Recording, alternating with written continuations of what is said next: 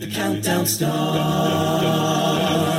4, 3, 2, 1. This is Rachel, and welcome to the podcast version of Competition Countdown. Next up, I am delighted to be sitting down with the Songsmiths from the University of Leeds. The group submitted The End of Love, originally performed by Florence Welch, for their ICCA 2021 set, and it won Outstanding Soloist Award for Rowan McPherson. Welcome, ladies, and how are you all doing? Hello.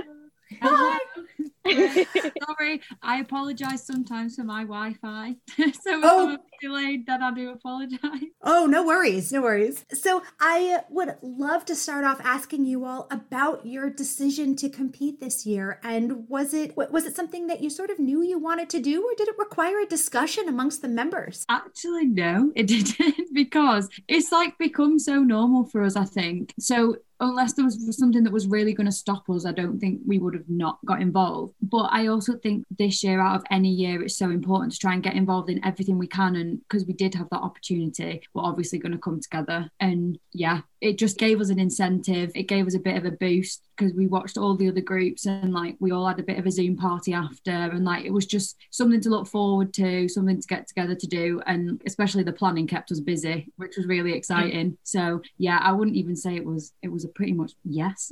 That's awesome. Did you find there were parts of it that were more challenging than you anticipated and parts that were easier? I think it was a pretty smooth process. I mean, when we go on to like discussing the video and audio and stuff, we'll probably get deeper into that. But like, I don't know, motivating the group potentially, like getting them all to turn up to rehearsals, it's so hard online. Obviously, some of us on committee, so we're the most enthusiastic. And sometimes for us, we're sat there trying to learn this music on our own, like in our rooms. And Lizzie's done an amazing job, to be fair. She has kept us all engaged. But I'd say that was probably the hardest bit. But yeah, we might come across some challenges in a bit. Yeah, I don't know. Was one of the challenges choosing the song? Was it a difficult song for you all to decide to submit for competition, or was that an easy choice? I think that was an easy choice. That kind of comes down to sort of my job. And when I got MD, I was ridiculously optimistic this time last year, being like, it's fine, by February we'll be on the stages, nothing will be online. I was very wrong. As were we all. That's one of my like sort of favourite songs ever, and it's sort of been on my Spotify playlist of, I could arrange this, I could do this. And I think because I just wanted to do something really, really quite musical and really quite special. So I was just like, yeah, we're just going to do this. If we can't perform on a stage, I'm going to pick a song that I can do something exciting with musically rather than focus on pleasing an audience or anything like that. So it was quite an easy decision. Yeah.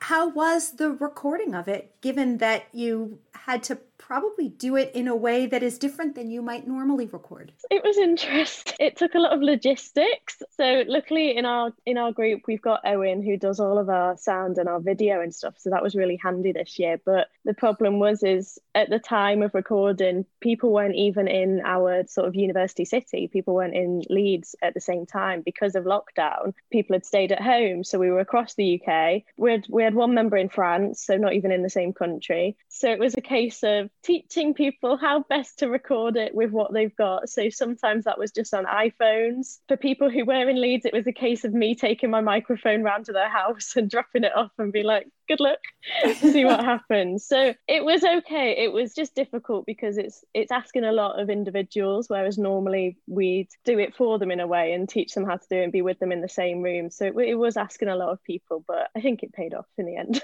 Well, they clearly rose to the challenge, I think. I wonder, did that, from the video aspect, I mean, that is in some ways more challenging, I would imagine, than the audio aspect, because you don't have to make sure everybody is looking cohesive and doing the same thing, right, for the audio, but for the video you do. What were some of the challenges you guys ran into in that process? Yeah, so with the video, we knew quite early on that we wanted to do something a bit more creative, because we've released a few videos of a lockdown with the like boxes, so you could see everyone at screen at the same time, but we kind of wanted to do something a bit different for us. So us three sat down over Zoom and we had a big chat about how we could organize it. So it kind of looked more like a music video. So we spent the time doing that. Everyone was given like notes. So it kind of made the whole process easier, but it also made it quite fun in a way, because then people knew exactly what they were doing. It was more creative. They could have a bit more fun with it. Yeah. Well, and you guys did it outside, which I think was, which is different, right? A lot of people, I think, have chosen to do the box style videos. And I wonder, was there a significance to being outside for you? Yes. So there's a couple of sections in the video where we're in front of buildings and in front of different places in Leeds. And we felt quite strongly that although, say, like an American audience wouldn't necessarily get that we're in Leeds and these buildings are important in Leeds, but it felt important to us as a group to include those little snippets of the university that we're from. So that was probably the main reason why. Are there skills that you all have acquired as part of this process that you may take advantage of in the future? That one. Generally, knowing that we can put something together like this, because the Songsmiths in the past we've never really focused on doing much in terms of online content, putting out albums and stuff. We've always been performances. We'd normally have at least 1 gig a week. That was our kind of focus. So I think just knowing that if we can make something like this separately, that in the future, who knows what we could do together. So it's sort of opened up I think just an area that we can actually like try and go into. So doing more filming, doing more recording and stuff. Yeah, I think as a team, I know it sounds classic, but the teamwork skills have had to go like above and beyond, because we haven't even been able to meet. And it's like, so obviously we've got, definitely with me, Wi-Fi issues and all that.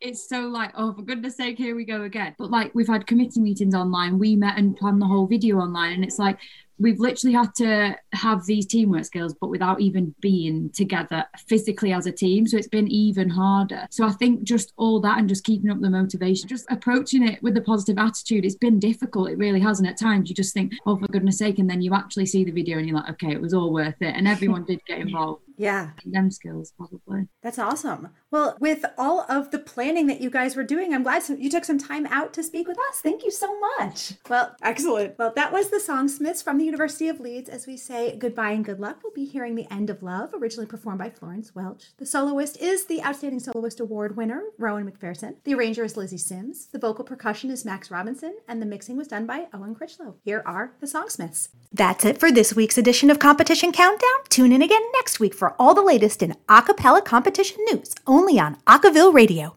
The count goes on. 4, 3, 2, 1.